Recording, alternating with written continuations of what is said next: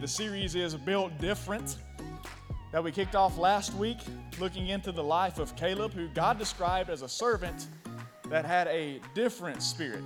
And the characteristics he possessed and displayed were just different than the other people around him. And when we first met him, he had been selected with 11 other men to spy out the promised land, the land that God had promised to give his people after he had liberated them from Egyptian bondage. And our next encounter with Caleb happens here towards the end of chapter 13 when the spies have returned and they're giving their report of the land. So Numbers chapter 13, starting in verse 25, God's word reads, "At the end of 40 days, they returned from spying out the land. And they came to Moses and Aaron and to all the congregation of the people of Israel in the wilderness of Paran at Kadesh. And they brought back word to them and to all the congregation and showed them the fruit of the land. And they told him, 'We came to the land to which you sent us. It flows with milk and honey, and this is its fruit. However, the people who dwell in the land are strong, and the cities are fortified and very large. And besides, we saw the descendants of Anak there. The Amalekites dwell in the land of the Negeb, the Hittites, the Jebusites, and the Amorites dwell in the hill country, and the Canaanites dwell by the sea and along the Jordan.' But Caleb quieted the people before Moses and said, 'Let us go up at once and occupy it, for we are well able to overcome it.' Then the men who had gone up with him said, 'We are not able to go up against the people, for they are stronger than we are.' So they brought to the people of Israel a bad report of the land that they had spied out, saying, 'The land through which we have gone to spy it out is a land that devours its inhabitants, and all the people that we saw in it are of great height. And there we saw the Nephilim, the sons of Anak, who come from the Nephilim, and we seemed to ourselves like grasshoppers. And so we seemed to them.'" Our subject for tonight comes in the form of a question that I want to ask you, which is quite simply this: what do you see? What do you see? I've always found it interesting how people can look at the same exact thing, but at times see completely different images or objects. And so I wanted you to see this in action. And so I've got some pictures that I'm going to throw up on the screen. And as those pictures come up, without you putting much time or effort or thought into it, I want to know exactly what it is that you see. So I'm going to ask you, just give me a quick hand raise. Let me know which one you see. So the first picture, let's see it. Tell me, is this cat going upstairs or downstairs? Who says up? Who says down? All right, it's actually going downstairs. Next picture is a painting. How many of you see just a random object at the bottom that seems out of place? How many of you see a human skull? It's a human skull. Go to the next picture. Take a look at these spirals. How many of you say that they're moving? How many of you say they're stationary? They're actually stationary. Go to the next picture. How many of you think this girl is underwater? How many of you think she's above water? She's actually above water. Go to the next picture.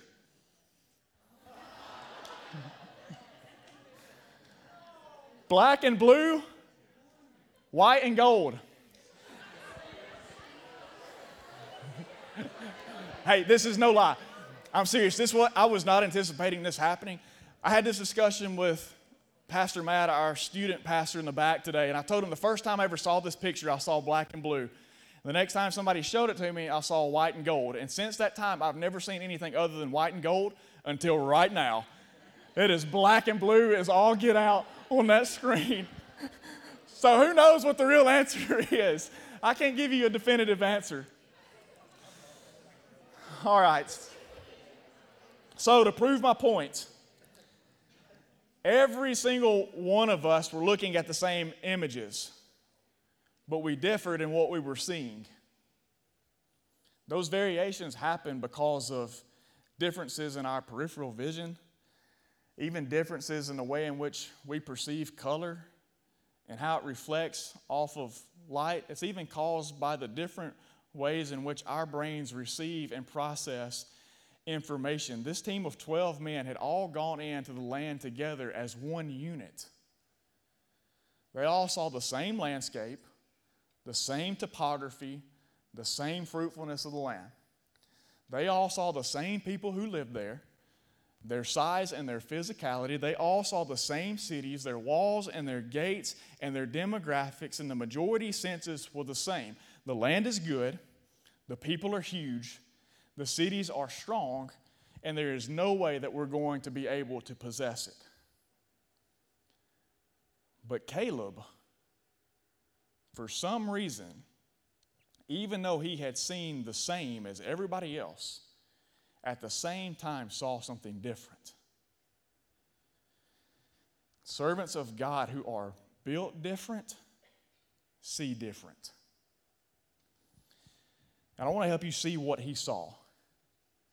And more so than that, I want to help you see how he came to see it in that way.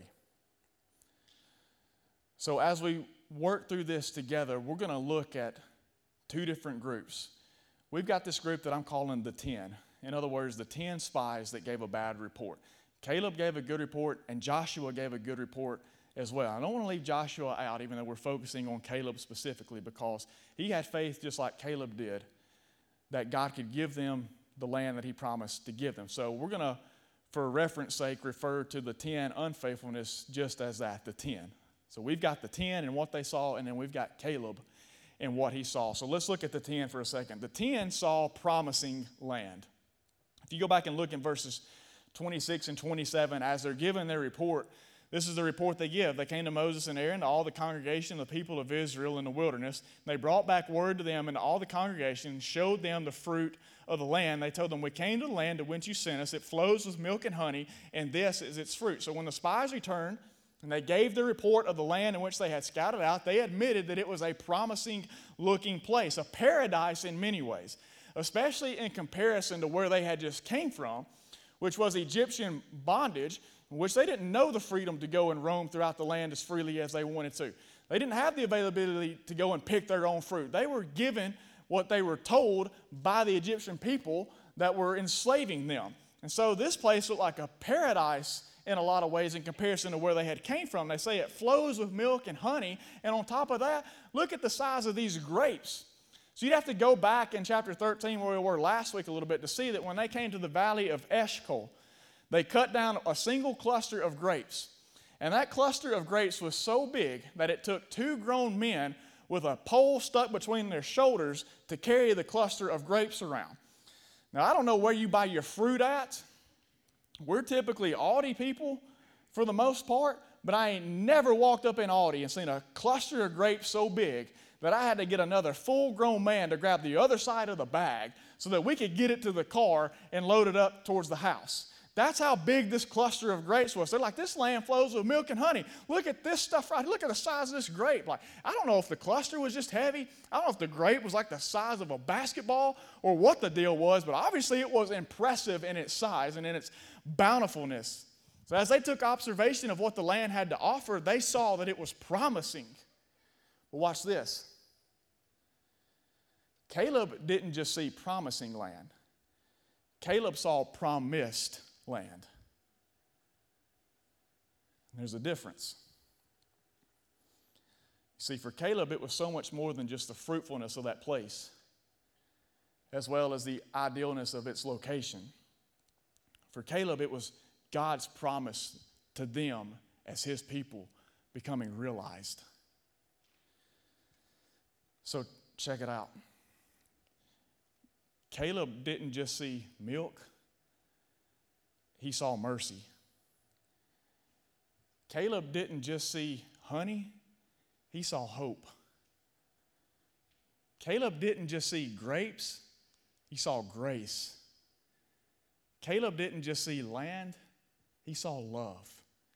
As he walked through that place with his fellow Israelites, and he looked around at all the things that they were taking in, his heart began to be flooded, number one, with the mercy that God had to liberate him and his people from bondage. Number two, with the hope that he had restored to them when they were a people that had none. Number three, the grace that he extended to them all throughout their wilderness wanderings when time and time again they would rebel against God and completely disregard his statutes and his commands. And number four, the love that God had lavished on him, that he would be willing to give them such a bountiful gift that they did not deserve. This place was a blessing from God, who is the giver of every good and perfect gift. But you know what the shocking thing is to me? Is that it only took 40 days for 10 of those men to lose sight of that. 40 days.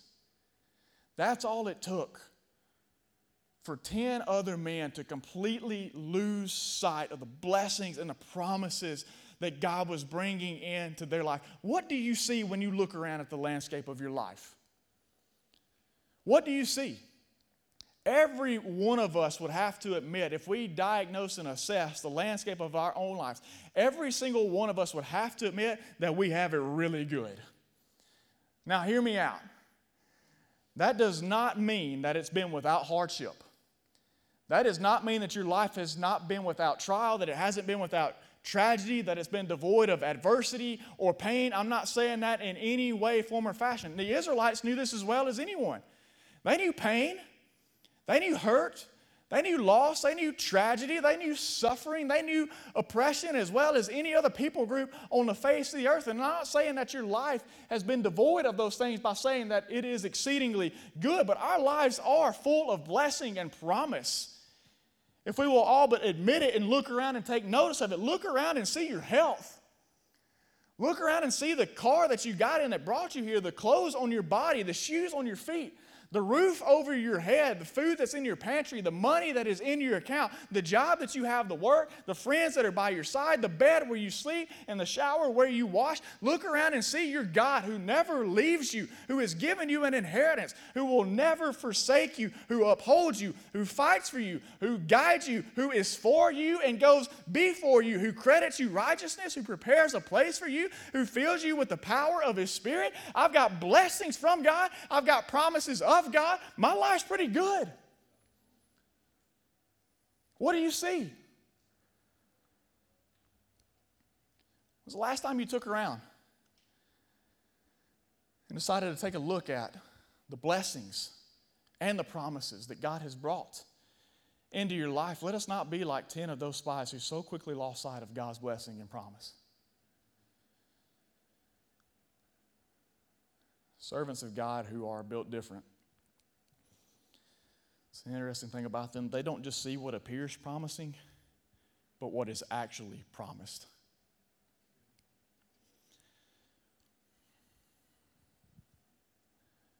Take this one thing with you tonight. And that's fine. If you don't take anything else out of this, that's fine. But take this. They see the land that's promised, but they don't forget the hand that provided.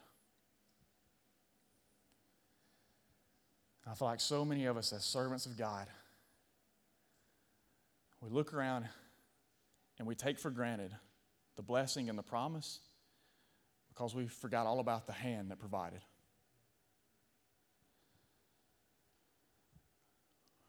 What else did the 10 see? The second thing they saw was a giant enemy. You go back and look at verse 28. Their report continues, and they said, however, so just on the heels of talking about how good the land looks, how promising it appears, it's met with a however. It's never a good situation when you're trying to enter into promises that God has brought into your life. Just go. No howevers, no buts, just go. However, the people who dwell in the land are strong, and the cities are fortified and very large. And besides, we saw the descendants of Anak there. And the Amalekites dwell in the land of the Negeb, the Hittites, the Jebusites, the Amorites dwell in the hill country, and the Canaanites dwell by the sea. And you skip on down to the latter half of verse 31. They say, we're not able to go up against the people, for they're stronger than we are. So they brought to the people of Israel a bad report of the land that they had spied out, saying, the land through which we have gone to spy it out is a land that devours its inhabitants, and all people that we saw in her are great height. In other words, they're giants. They're huge. So the most notably included and stressed detail of the spies' report was the giant people who occupied the land. They were the descendants of Anak, which would have been formidable opponents. Are y'all familiar with Goliath? You know that dude David chopped down? He was a descendant of Anak. So they were big, large, huge people. And I'm not trying to minimize their size because they were gigantic, especially in comparison to God's people, the Israelites, who we know throughout Scripture were small, looked down upon, insignificant people that nobody in the world really had much of a regard for. So as they looked at these people, absolutely, they were huge. And the 10 became filled with fear at the thought of battling these people in order to take possession of the land that God had promised to give them. I said, we look like grasshoppers in comparison to them.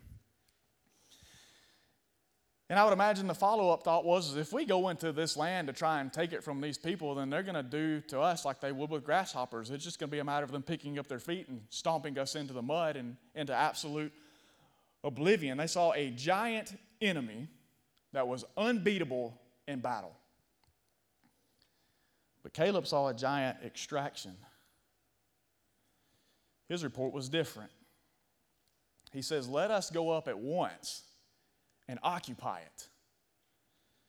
You know what it means to occupy? It can be a war term, which means to go in and seize control of an area or to remove one presence and replace it with another.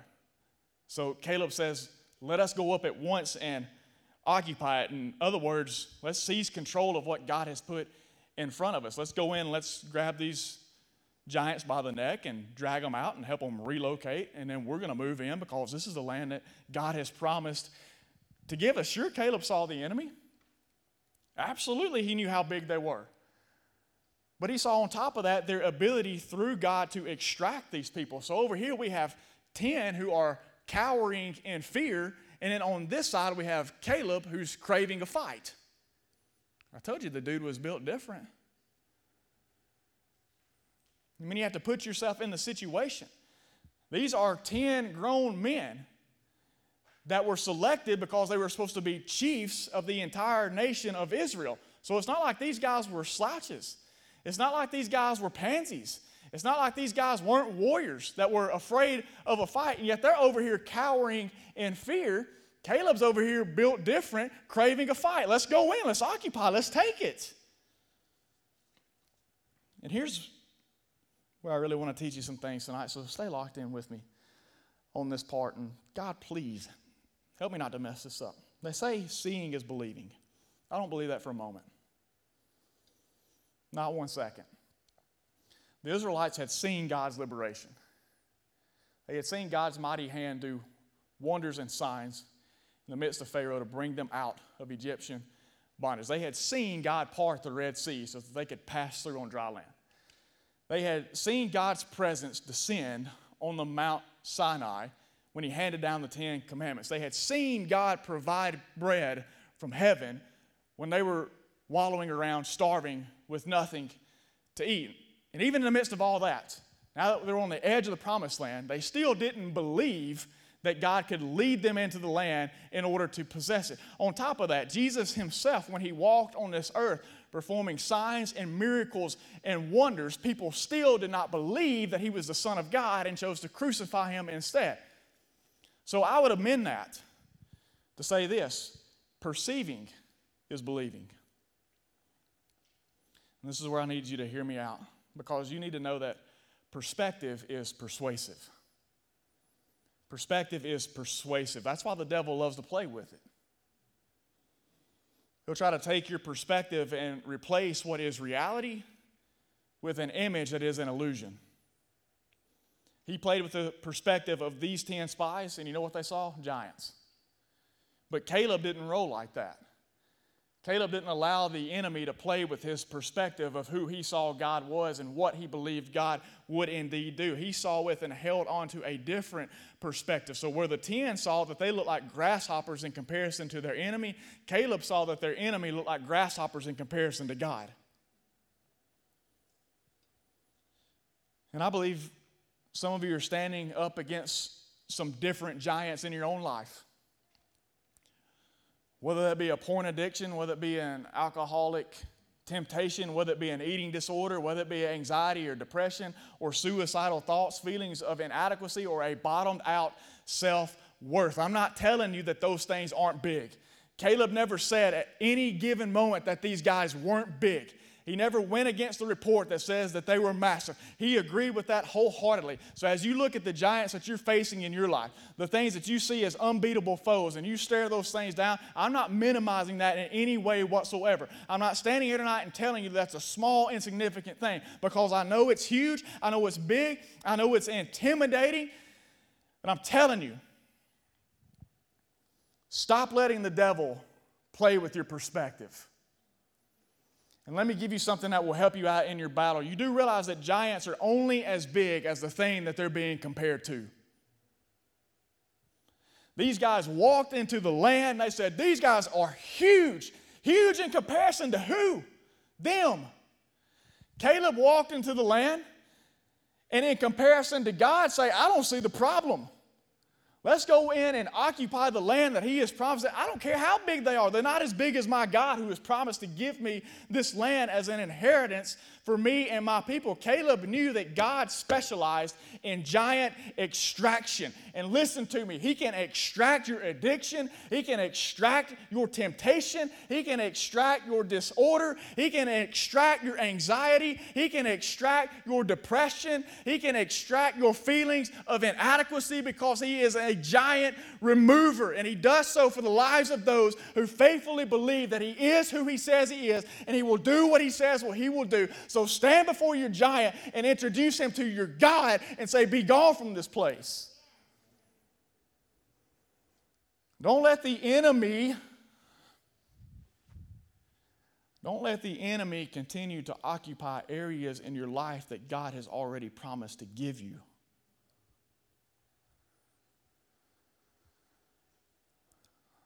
The 10 saw a giant enemy. Caleb saw an opportunity to witness some giant extraction. Get them out of the way. One more thing that they saw that was differing. The 10 saw unconquerable cities. Their report was that the cities are fortified and very large. In other words, their walls are high and their gates are strong. It would be pointless for us to go in and attack a group of people that were so heavily armored and fortified, especially with limited resources from traveling. It's not like the nation of Israel had a whole armory built up. Remember, they had just come out of Egyptian bondage and oppression. They didn't have anything other than the shoes on their feet and the clothes on their back as God led them out of that place. Wandering around through the wilderness, I don't imagine there was like a guns and ammo pawn shop for them to stop by on their way to the promised land to pick up some weapons so they could be ready to do battle when God got them to the land. So everything logistically made sense to, at this point, give up, to not go any farther, because they saw barriers that couldn't be overcome, walls that could not be brought down, cities that were completely unconquerable. So the logical thing to do is to do what? To just go no further.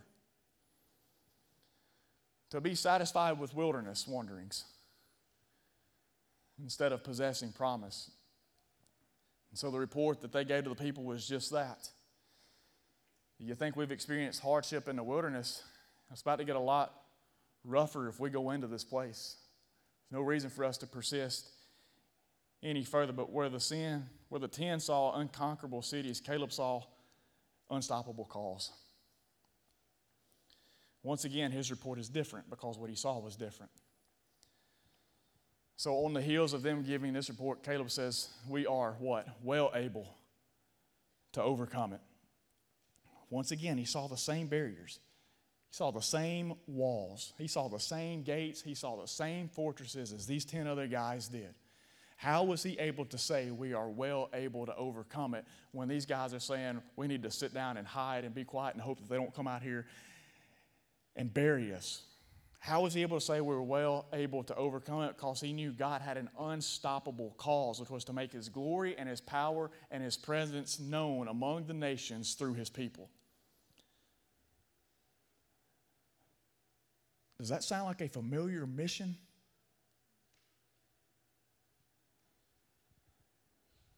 Caleb says we are well able to overcome it because our God has an unstoppable cause in place. And that is to make his glory and his power and his presence known to the nations through his people. Let me ask you again, does that sound like a familiar mission? Caleb knew that God's plan and his purpose could not be stopped by bricks and mortar or gates and forts. And I want us to see how this has gospel implications tonight. I wonder how many times as believers we allow ourselves to be halted in our conquest of advancing the gospel by a barrier that we come up against. Whether it be physical, whether it be mental, whether it be social, whether it be financial, or whether it be relational, we come up against that barrier, and then we just decide the best move from here on out is to just sit down and give up and surrender. And how many times do we allow our conquest of the nations around us to be halted in progressing the gospel because we come up against a barrier of some form or fashion? Listen to me, humanity and the devil himself have tried for centuries to stomp out the gospel, but it can't be stopped. And if God can free his people from bondage, if he can part the Red Sea, if he can back up the Jordan River, rain bread from heaven, pour water from a rock, and pull down the walls of Jericho, then I promise he can bring you through, over, or around any barrier that you encounter in progressing with the gospel. I hope y'all are hearing this stuff tonight. Servants who are built different, even though they see impassable or unconquerable barriers, believe in the name and the power of God to execute his plan and his purpose regardless. Regardless. So what do you see? Do you see things as just being good and promising? Or do you see the actual blessing and promises of God realized in your life? Do you see an enemy that's unbeatable and can't be driven out? Or do you see an opportunity to occupy new areas through God's power at work in your life? What do you see? Do you see barriers in your life that can't be overcome? Or do you see a cause that God has in place through his plans and his purposes in your life that can't be stopped? One more thing. When the world takes a peek inside of here, do they see someone who is like the 10? Or do they see someone who's built different than the people around them? What do they see? What are we allowing them to see? It's a choice each and every one of us make. Are you going to be like the 10? Cower in fear, hide from the fight, be comfortable in the wilderness? Or we're going to be built different like Caleb and stand bold and courageous. Trust God to fight the battles. Move out of the wilderness and into promise.